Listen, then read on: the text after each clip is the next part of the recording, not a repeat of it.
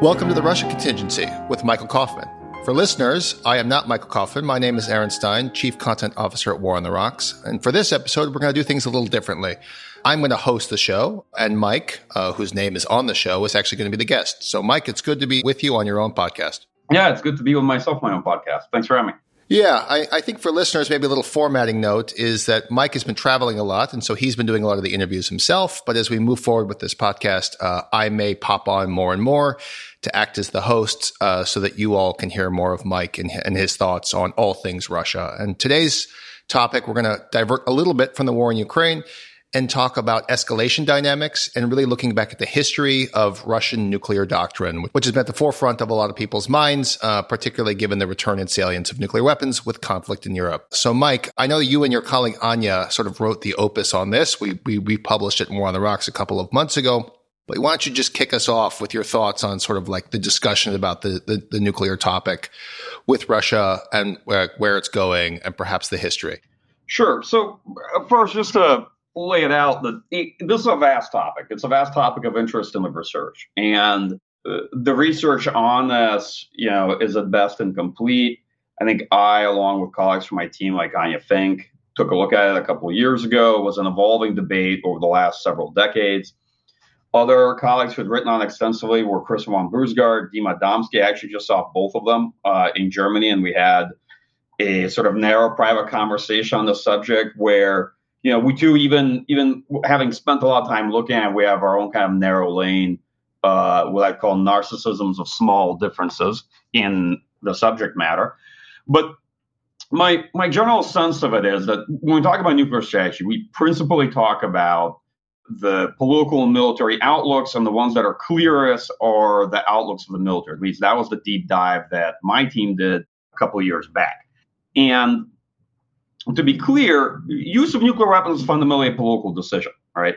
It is shaped and informed by military thinking, military strategy, because the military comes up with concepts of operations. It has to actually do the technology acquisition, the exercising to make some of these courses of action viable, and of course tries to shape a political decision makers thinking on, what the likelihood of success is, what might be preferable, and what have you. But at the end of the day, individual leaders have their own views, and oftentimes across the board, when you look at political military interactions, you see the supremacy of the political. You saw it in the initial concept of operations for this war in Ukraine, and you'll also see it extensively in conversations on nuclear use. The military has all sorts of preferences, and often it comes up with what you might call different stratagems, right? Like hedging strategies of different types to create options. The military likes to create options for political leadership, and political leadership at the end of the day, though, has their own views, and they can very, very well impose them on the military.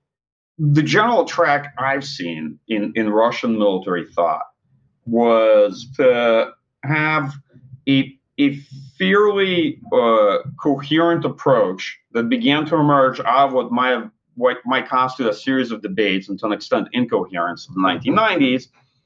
And that approach essentially focused on building out options and trying to align sort of types of wars, conflicts, as you see them in the military doctrine: large-scale war, regional war, a local war, or an armed conflict, right, with the potential means that are being used to either manage escalation or attain war termination in those conflicts, right? So if, at the bottom tiers is general purpose forces, then at the higher tiers, it's element of the strategic deterrence forces with the use of strategic conventional capabilities like long-range precision guided weapons, but not necessarily limited to kinetic weapons, to limited use of of non-strategic nuclear weapons to try to achieve particular effects.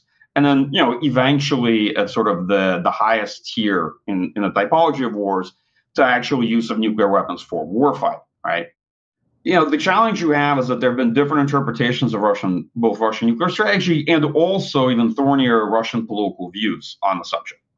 And these views have evolved over time, right? Russian debate has evolved over time in balancing, nuclear deterrence with pursuing what they call sort of non-nuclear deterrence, conventional use of conventional capabilities, in looking at what kind of damage they might want to inflict right? Maybe focusing on unacceptable levels of damage that are calculated for strategic nuclear retaliation versus deterrent levels of damage that are subjective and are calibrated to a specific target when you're discussing the question of limited nuclear use. Understanding that the amount of damage you may inflict, let's say, against Sweden would be very different amount of damage you need to inflict against the United States to achieve the same effects. So these sort of conversations. Anyway, this is a kind of introduction, but let's dig into it a bit because it is a fascinating area of study. It's also very much a Dr. Strangelove, stylistically, area of study when you talk about the conversation and where it takes you.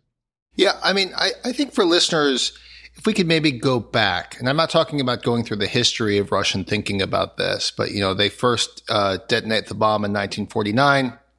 And I think it's widely accepted that the sort of early emphasis on the Soviet side in this case was to achieve parity with the United States, which they do by the 1970s, right? And then the 1970s is sort of like the start of the era of arms control leading into the 1990s. I'm being very broad here, obviously.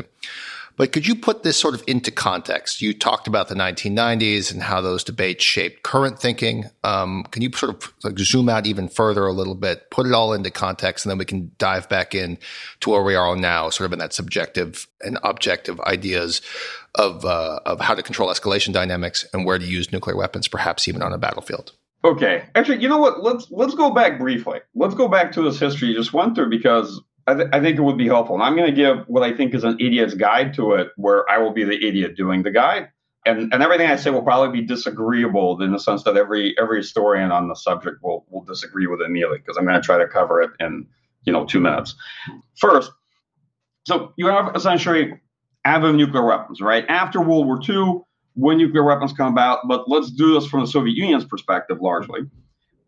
It's initially kind of assumed that the next war will still involve large conventional formations and nuclear weapons will either be used against cities, counter value, the way the United States used them, or they will be used to break open big parts of the front so that conventional mechanized formations can flow through and essentially have kind of a World War II plus nuclear weapons approach, right?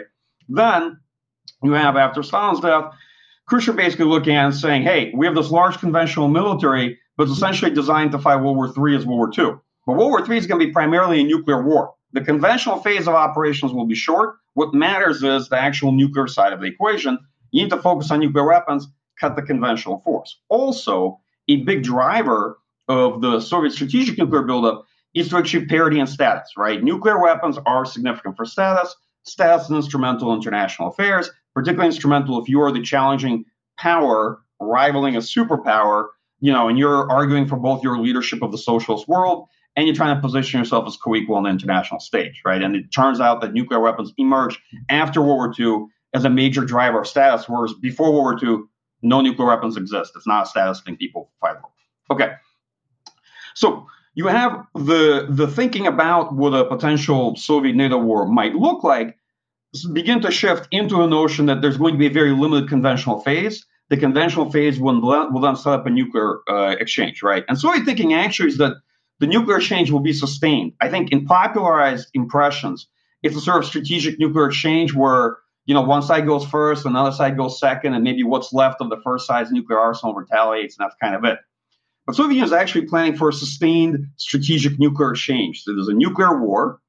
They're investing in civil defense. They plan to survive parts of the first strike. And there's a whole aspect of this that is focused on primarily having a back and forth with strategic nuclear weapons. Okay. But the United States is incredibly advantaged in terms of offensive strategic nuclear forces during this time, during the 50s and 60s, incredibly advantaged during the Cuban Missile Crisis, right? It's not the kind of superiority that may be politically meaningful, but it's the kind of superiority that to defense planners and strategists was very meaningful at the time. All right, so then you have this whole phase in the 1960s. As you get towards latter 1960s, there are assumptions about nuclear use and escalation. And the assumptions are that, okay, once you have theater nuclear use of any kind, it will then lead to strategic nuclear exchange, right? And that escalation can't be controlled. But towards the latter 1960s, you begin to see a conversation on the Soviet side that, well, there are some options for limited nuclear use, but in particular, that the threshold between conventional nuclear and theater nuclear use and strategic nuclear use isn't so easy in terms of it being just a slippery slope. But once you get started on it, you go from conventional war to theater nuclear exchange to strategic nuclear exchange, right? Yep. There's actually a prospect for a longer phase of conventional operations, and they begin to envision the possibility that you could have a conventional conflict that doesn't automatically lead to strategic nuclear exchange. It starts to become more differentiated. All right. But remember, a lot of thinking on nuclear weapons, nuclear strategy is also driven by technology that's available at the time and the kind of operations you can come up with. For example, it's a lot easier to talk about second strike nuclear capability once you have the actual technology and the ability to achieve it. Your confidence in warning systems, you have survivable strategic nuclear forces, and all that jazz. All right.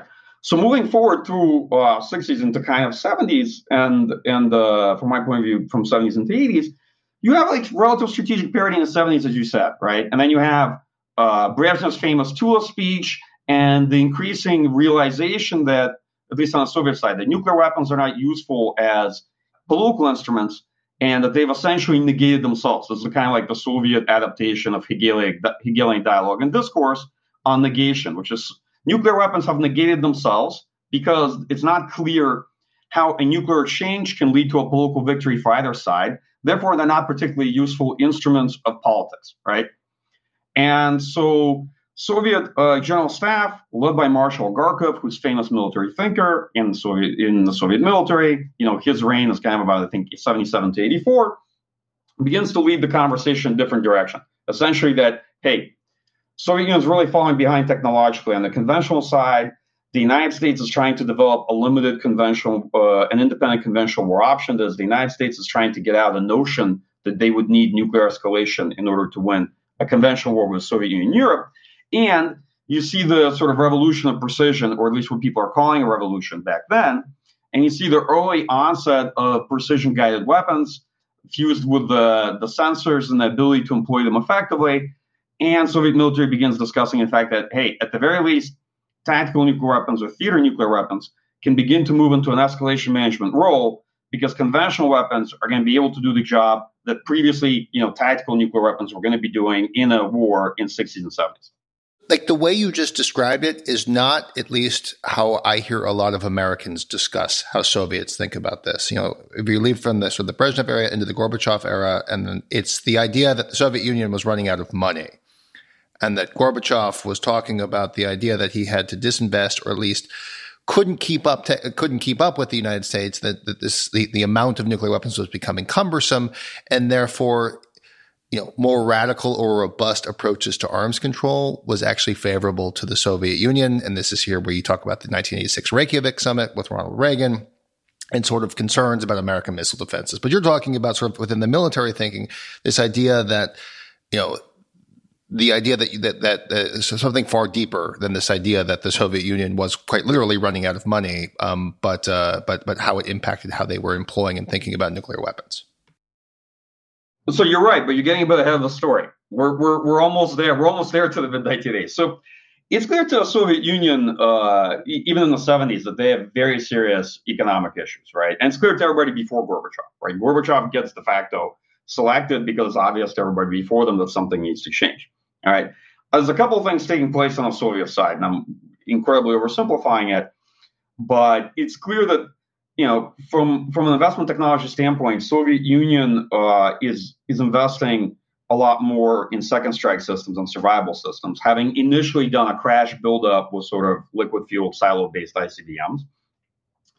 Soviet Union is increasingly sort of chasing conventional parity with the United States and with NATO. But Garkov's vision of a transformation of the Soviet military has one big problem. It's incredibly expensive, okay? And the political leadership sees where he's going with his thinking, which is essentially, hey, we need to continue the technological rivalry with the United States and focus on the conventional side of the equation, since the political leadership has determined that, you really can't attain victory in a nuclear war, and chase the United States down the rabbit hole of an independent conventional war, the prospect of an independent conventional war in Europe. The problem is that that's a very favorable proposition from the standpoint of competitive strategy for the United States, because the United States has the money and it has the technological lead, and the Soviet Union doesn't. And the political leadership realizes that, hey, Ogarkov is not aligned with the overall strategy of the trajectory of the Soviet Union, and shuffles him off, right? Essentially demotes him after 1984. But part of the reason for that is, of course, because Soviet Union begins to pursue more of a defensive strategy and is trying to reduce the cost of the competition. But what I'm talking about is what's happening on the military side, how the military is looking at nuclear weapons. Also, many of the military's kind of fanciful plans run into practical challenges. For example, at this point, you can't be seriously talking about any limited theater nuclear exchange just confined to Europe, because that is essentially a strategic nuclear strike. And the net effect and the synergistic effect of using nuclear weapons in that size operations would have been devastating. And there was a general assumption that it would lead then to a strategic exchange between the homelands, between the United States and the Soviet Union. So limited nuclear warfighting options weren't, from my point of view, very viable or that seriously considered. What was considered was the prospect for sustained conventional war prior to nuclear use. But I think much of the time in kind of 70s and going into the 80s, the Soviet Union's main debate was in a kind of World War III with NATO, was a sort of, do we nuke them now or do we nuke them later? And the debate essentially is, does the Soviet Union wait for NATO to have to use tactical nuclear weapons to stop a Soviet conventional assault and then retaliate against NATO forces? Or does the Soviet Union launch a preemptive nuclear strike on NATO nuclear forces, and NATO nuclear forces sort of look like they're prepared to use their nuclear weapons? What's also the big problem with U.S. intermediate range nuclear forces in Europe and tactical nuclear forces is that the United States positioned them also to set up a kind of use or lose scenario for itself. So a Soviet large-scale offensive or conventional operation in the theater would have put the U.S. and NATO towards choices on tactical nuclear use potentially relatively early on. Okay, so fast forward to the part you're discussing with Gorbachev.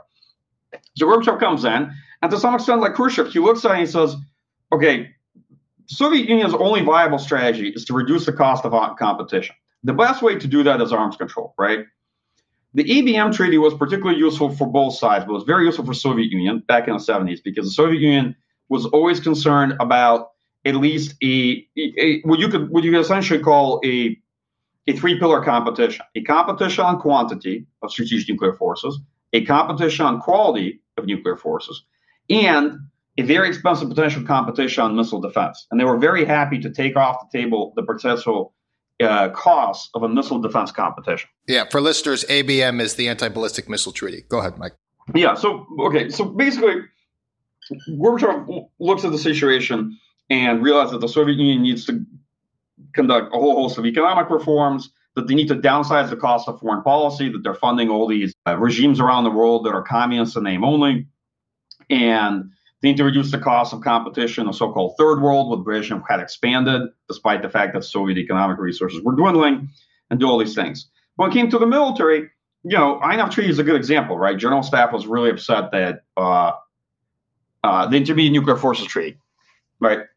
In 1987, General Staff was very upset that Gorbachev threw in the OCA system, which was technically an SRBM, but the United States had argued that it actually it fell under the remit of the INF, and had recently been developed and deployed, by the Soviet Union and put into Warsaw Pact countries. And the modern system that you hear a lot about today, Iskander SS-26, is really in many ways a successor of this system. Okay, but Gorbachev's entire strategy is reduce costs. Yes, the Soviet military will be really unhappy, but it's the only way to be able to sustain things. During this time period, in the latter 1980s, you see Soviet military doctrine, I think 87 and afterwards, begin to also adopt this much more defensive tone, right? Because Soviet military thinking begins switching from the earlier mindset that lasted much of the Cold War, that in the initial war, the job of the Soviet military is to displace the fight from Soviet territory and from Warsaw Pact territory, where it's going to be, onto NATO territory, and to conduct a strategic conventional ground defensive, right, along with a strategic airspace operation. And that the doctrine actually is now much more defensive in nature, right? And they're trying to work their way through the early redefining of what is actually the job of Soviet military, what does the strategy dictate for them? What is Soviet military strategy going to be? if the Soviet Union no longer plans to fight the war in this way. And this is a transitional period going to the 90s. Okay, let's get much closer to where we are now. So during the 1990s, you have the collapse of funding for what was the Soviet army. You have its redistribution along successor states. You have the incredibly traumatic period of Soviet formations all returning from Central and Eastern Europe to no bases, right? There are no bases waiting for them. So they have to redeploy back to Russia, but they were always forward deployed. And you have still Russia having this mass inheritance of an army designed to fight NATO, but without the funding or necessarily the mission for it. And during this time, of course, Russia tries to invest in maintaining its nuclear forces the most, but you see everybody desperately competing for very limited resources. And you see people on the nuclear side of the equation, both in nuclear forces, and by nuclear force, I'm using a broad brush, right? We have RVSN, strategic rocket forces. We have long-range aviation in the Air Force at the time, which are strategic bombers. We have ballistic missile submarines that belong to the Navy. And then we have the various theater nuclear forces, right? That Russia inherits a very large arsenal of non-strategic nuclear weapons as well. So there's a lot of debates of what to do with them. And it's very clear to, I think, to the Russian military, especially after both the defeat in the First Chechen War, 1994-96, but also U.S. intervention in Kosovo, what's called the Kosovo Air War, or the strike campaign against Yugoslavia. The United States can very rapidly achieve conventional military superiority. The Russian military doesn't stand much of a chance, so it has to be overly dependent on nuclear weapons. And whether it's strategic nuclear weapons that are borne by the Air Force side, long-range aviation, or if it's tactical nuclear weapons, but this is the only guarantor of Russian sovereignty against in the event of any conflict with the United States or with NATO. All right, and so there's a sense of there's a very uncomfortable overdependence on this, and there's a real debate over the prospect or the utility of limited nuclear use. Yeah, go ahead. So, that raises a question, because you often hear this on the U.S. side, is that because of conventional inferiority that they inherit in the 1990s as a result of the economic calamity and the collapse of the Soviet Union, is that nuclear weapons achieved this more salience, just as you're talking about. Were people comfortable with that? This idea that the conventional forces, this investment that they had wanted to make perhaps in the late 1970s and the early 1980s, they can see the direction of which conflict is going, of which war is going. They want to keep up. They fundamentally cannot. And so you end up in a place where they are forced to rely in this defensive type posture on nuclear weapons. Are people in Moscow sitting around happy about this, in terms of where they're at, or is this just the circumstances that they're dealt? No, they're pretty unhappy about it. And by the way, in the latter part of the 90s and early 2000s, they quickly discovered that one of Russia's only claims to status that they're trying to use instrumentally to pursue interest in international politics, nuclear weapons, doesn't actually get them all that much. The United States is first, it's very clear in the interactions between Yeltsin and Berlin that the United States is largely driving the show, and Russia is very much inferior in this interaction. But under Putin as well, it's very clear to the Russians that actually nuclear weapons don't get you nearly as much in international politics than you think they might. That you kind of also need to have the economy, and you also need to have a political economic model of development, and you need to have all these other things. And nuclear weapons are, they're useful to an extent for status, but they're far less useful than people think. And they're not that useful in contests over particular issues, like, for example, the NATO intervention in Kosovo, right? Sorry, and I know this is debated. This is debated among scholars and analysts. How useful are nuclear weapons, and how useful is nuclear superiority in these contests? I'm a big skeptic of it. There's then there's a kind of period where you see Russian military thinking start to evolve in discourse on kind of layers of deterrence. So you have strategic nuclear weapons essentially assigned to a kind of global layer of deterrence. And then you have non-strategic nuclear weapons assigned to a more regional layer of deterrence. And then you see over time them trying to build out, well, a ladder is always a bad analogy, but we tend to intellectually fall to it.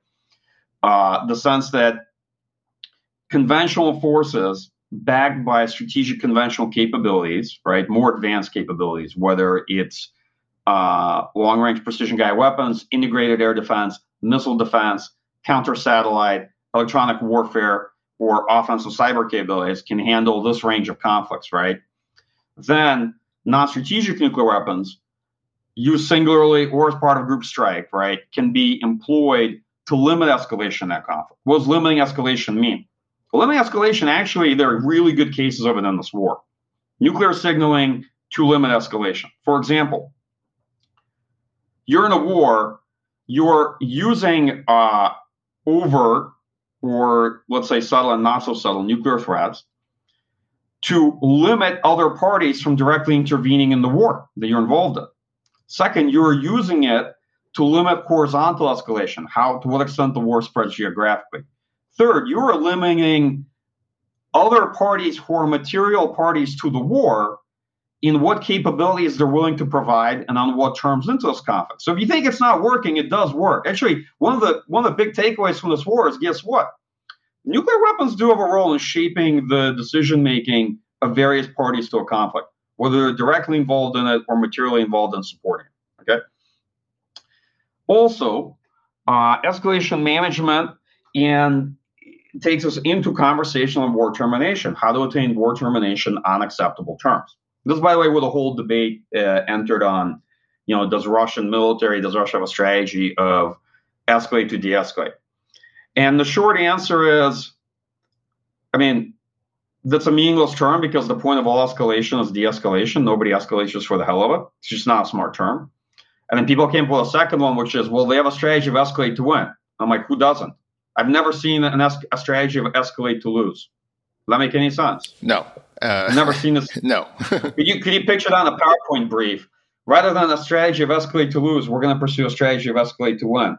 Well, it's attributed to Gerasimov, I believe, and I don't think the quote actually exists. It's erroneous. It's something that I think an American strategist ascribed to a more nuanced and complicated Russian discussion, which I'm sure we'll get to. Yeah.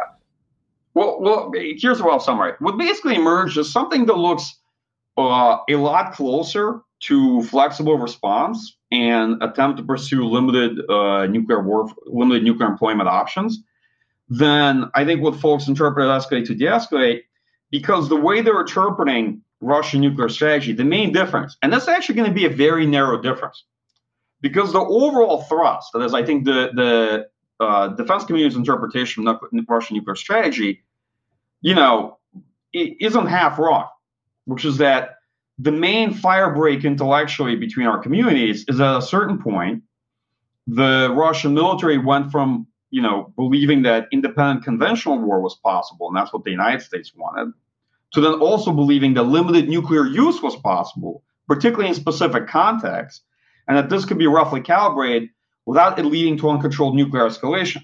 And the United States, for a long time, had been trying to drive a conversation that, no, it's not. Why? Because limited nuclear use, in many respects, are kryptonite. Okay? And as long as you can get countries to believe that there's no such thing as limited nuclear use, followed by the capacity to manage escalation, then there isn't any good offset to U.S. conventional superiority, right? It's very convenient for the power that has quantitative, but more importantly, qualitative superiority conventional. Okay, and Russians don't believe this. What you're describing is the very basics of deterrence. So when you go back to the way what nuclear weapons have shaped, let's say, Western interactions, and I would also say Russian interactions in terms of the war in Ukraine, which I think we should get to as well.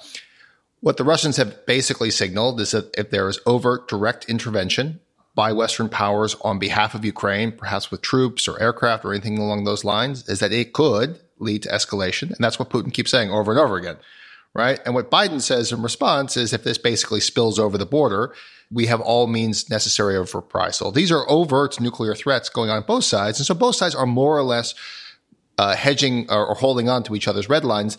It's just massively uncomfortable because nuclear weapons are so catastrophic, right? But that's the whole point of deterrence, is that the punishment, the outcome of use is so bad and so catastrophic that we are disincentivized to use them. It's not a positive carrot. It's a negative carrot. It's a coercive tool. Aaron, the challenge is that for a lot of folks that work in nuclear strategy realm, limited nuclear use isn't all that catastrophic because nuclear weapons with relatively low yields can be used, not with 100% precise effects, but fairly calibrated effects. And as the technology's evolved, a lot of folks look at it and say, if one side uses 1 to 10 nuclear weapons, let's put aside the actual direct impact of it wherever it is used. But the way they're looking at it isn't the way we often used to look at it, I think, through the 50s, 60s, and 70s, right? This is the big difference, that there isn't necessarily this belief that once nuclear weapons are used, it's going to result in strategic nuclear escalation, and that risk, the risk of uncontrolled escalation, should deter nuclear use in general. And I think this is what's very worrisome for people looking at it. Biden's message to me, the way he kind of put it, was the best possible stab at deterring Russian nuclear use, which is not to say that the threat to Russia, realistically, is U.S. retaliation against Russia or against Russian forces. I know people immediately think, like, why? That's a good threat. Is it?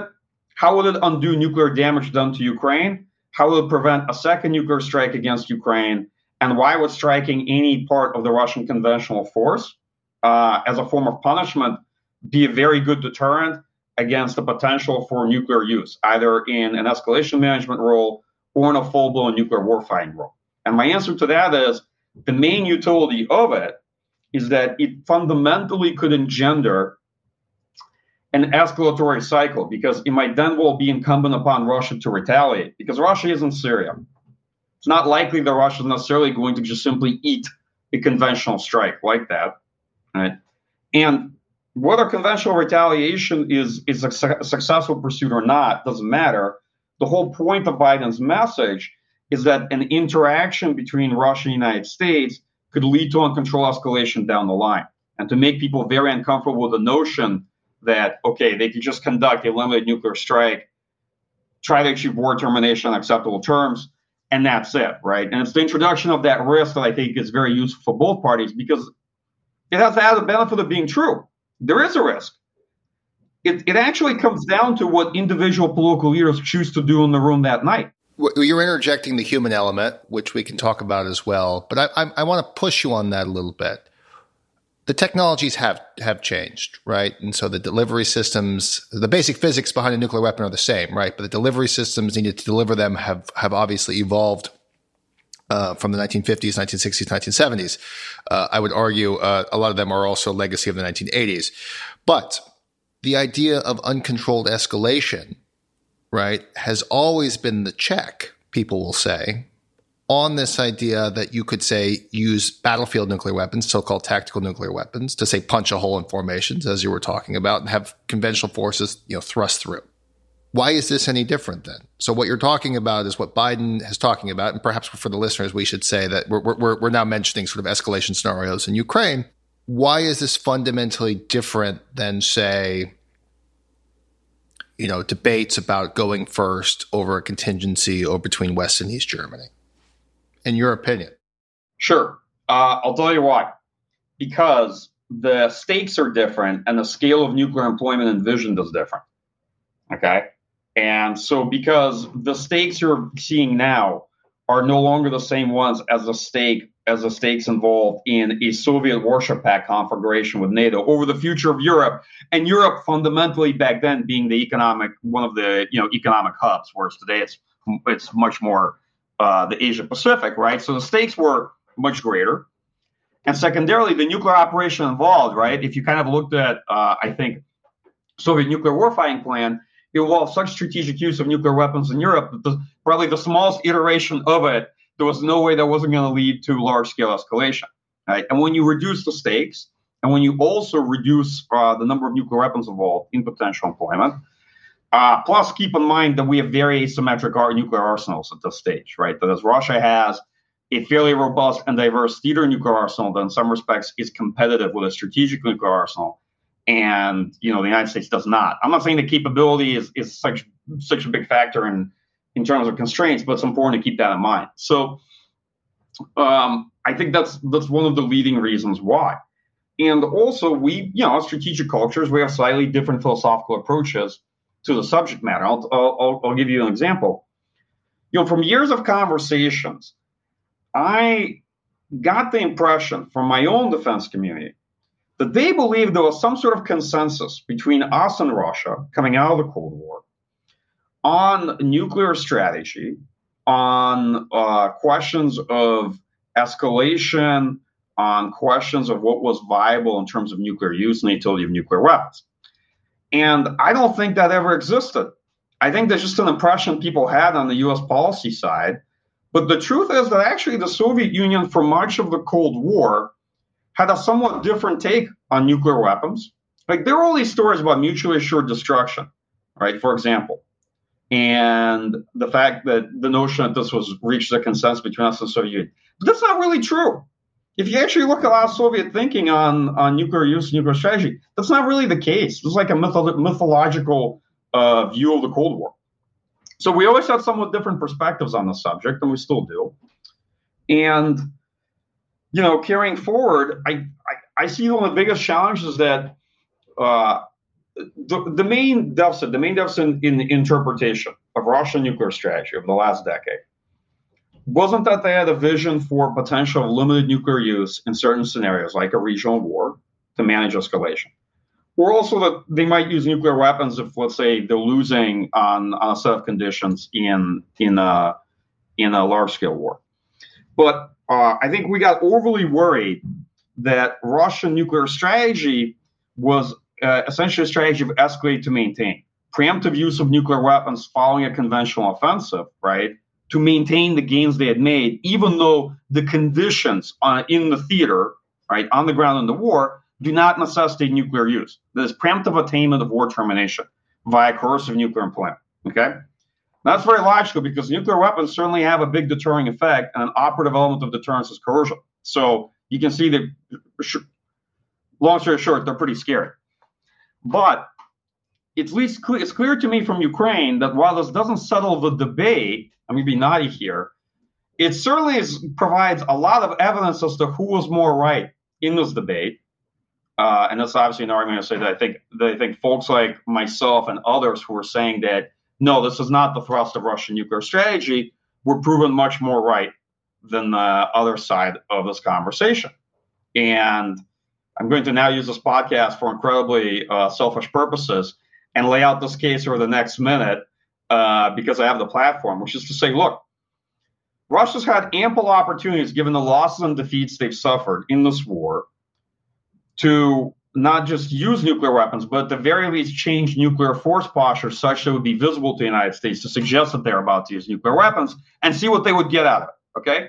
And they haven't. Despite all the nuclear threats and so-called saber rattling, there's been no evidence of that, right? The kind of signaling or even demonstrative nuclear use or nuclear testing that would really start a conversation between United States, Europeans, and Ukrainians about the prospect of nuclear use. Okay, so this pours a lot of cold water over the proposition that Russia might have conducted, any kind of engagement in sort of overt aggression against NATO in the Baltics, and then would have just preemptively used nuclear weapons. Because they've taken over 100,000 total casualties. This raises hard questions over exactly what it is that people actually think the Russian leadership plans to use nuclear weapons if their strategy is escalate to de-escalate, and escalate to de-escalate actually means preemptive nuclear use to avoid this exact kind of situation that they're in 10 months into the war, right? So my view of it is that it actually suggests strongly that no, Russian leadership is willing to expend the full arsenal of strategic conventional weapons. It is willing to take significant losses in general purpose forces. It is willing to take operational level defeats. And the criteria for nuclear use, theater nuclear use, is there, but it's much, much narrower than people may have thought it was. Oh, I completely agree. Your point is well taken that the sort of underpinnings of the deterrent relationship in this current conflict is far different than it was, say, let's just throw a date out there, 1986, where you have the Warsaw Pact lined up against NATO. Ukraine is, not part of either of the blocs, although the Warsaw Pact clearly doesn't exist anymore. But you get my point, and so that there could be some sort of incentive to use nuclear weapons in this conflict, because you could think, or you could surmise, that it wouldn't escalate because it wouldn't necessarily directly threaten NATO forces. But that brings me back to your final point, is that they haven't. And there was concerns, right? And what you're talking about in terms of more overt signaling is that, best as we can tell, I think it's pretty well established, is that Russian tactical nuclear weapons are kept in main sort of storage bunkers, right? And they would have to remove them from the storage bunkers and take them to their delivery vehicles, which oftentimes are very similar to their conventional delivery vehicles, or even the same delivery vehicle, and then put the warhead, I'm being simplistic here, on top of the delivery vehicle. And this is all something that would be seen.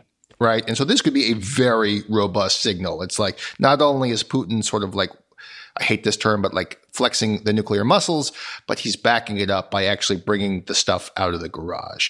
He hasn't done that so far as we can tell. And so he has been, quote unquote, deterred, or they have chosen not to use it. The concern that people has is that, exactly as you said, he's losing. And so if he continues to lose, will he sort of throw everything at the wall? And I know this is the last question that we could go another 45 minutes on, but we both have to go in about 5 minutes for meetings. What are your thoughts on that? Because that's where people are concerned, is that he'll start throwing everything at the wall to prevent an actual catastrophic loss. So let me make a couple points there. First, is a bit of debate whether or not Russia would follow through coercive demonstrations to imply nuclear use, or if they would just potentially do it. And the reason why is you have to question the condition under which they would use it. And increasingly looks like the most probable condition is if there's a cascade collapse of Russian forces or real loss of cohesion in the theater, such that they can no longer sustain the war. And that would then quickly potentially put Crimea under threat, and it would mean strategic defeat. Now, my view of it is a bit kind of balanced, but I don't think it's very optimistic, which is, first, the risk of nuclear use right now is relatively low because Russia's gone through the mobilization and actually stabilized a lot of the lines in the front.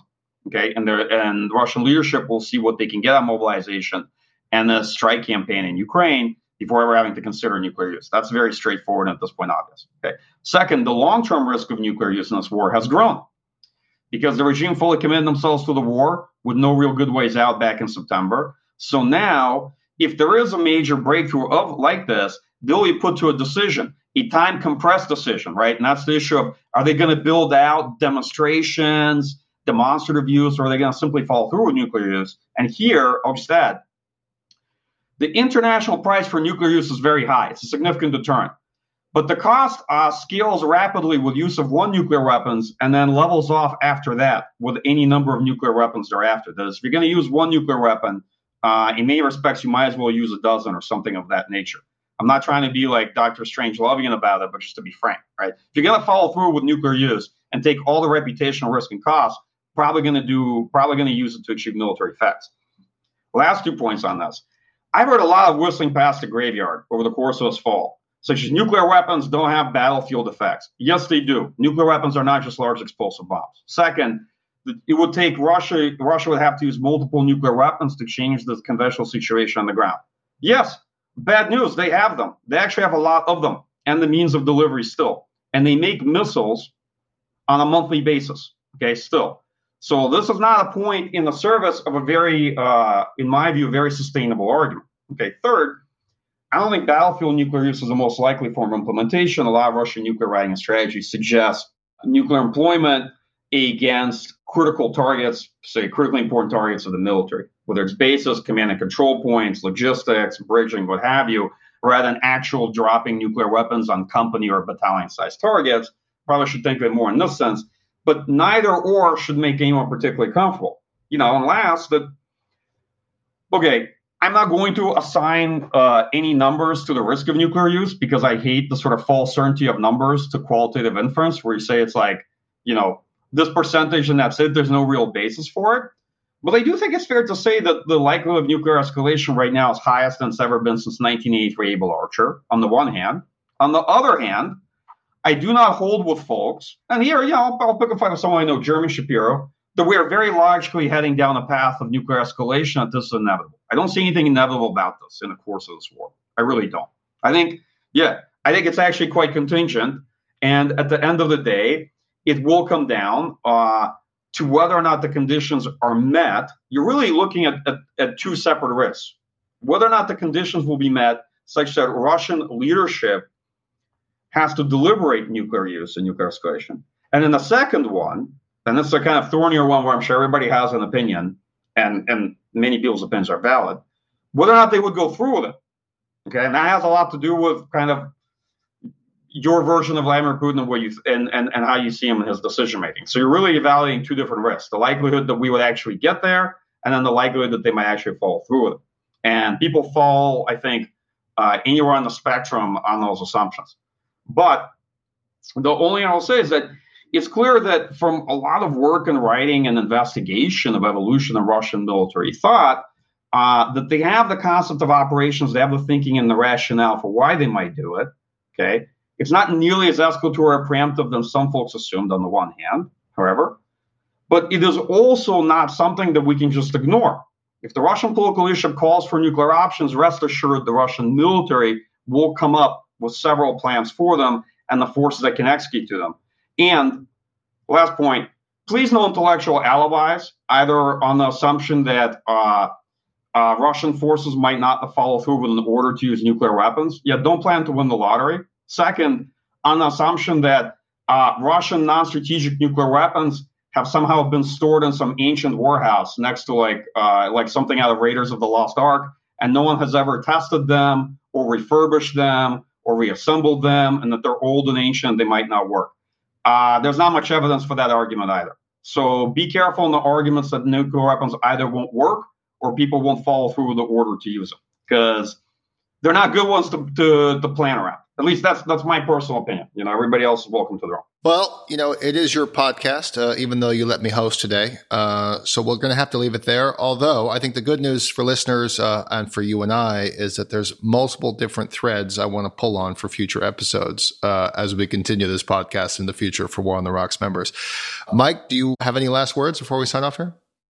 You know, whenever I've discussed the topic of nuclear strategy and nuclear escalation, as soon as I'm done talking about it, the commentator, the moderator says, well, it's sad we have to end on a pessimistic note. And I'm not sure how we can talk about nuclear escalation and end it on an incredibly optimistic note, right?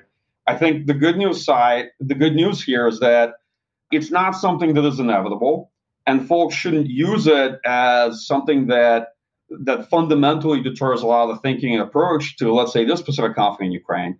But I have heard way too much wishful thinking and discourse that I think is just factually incorrect over the last couple of months on what nuclear weapons can do, what they have done, and how people have thought about nuclear strategy over the course of the Cold War. You know, and some of what I said here is very debatable too, just to be frank.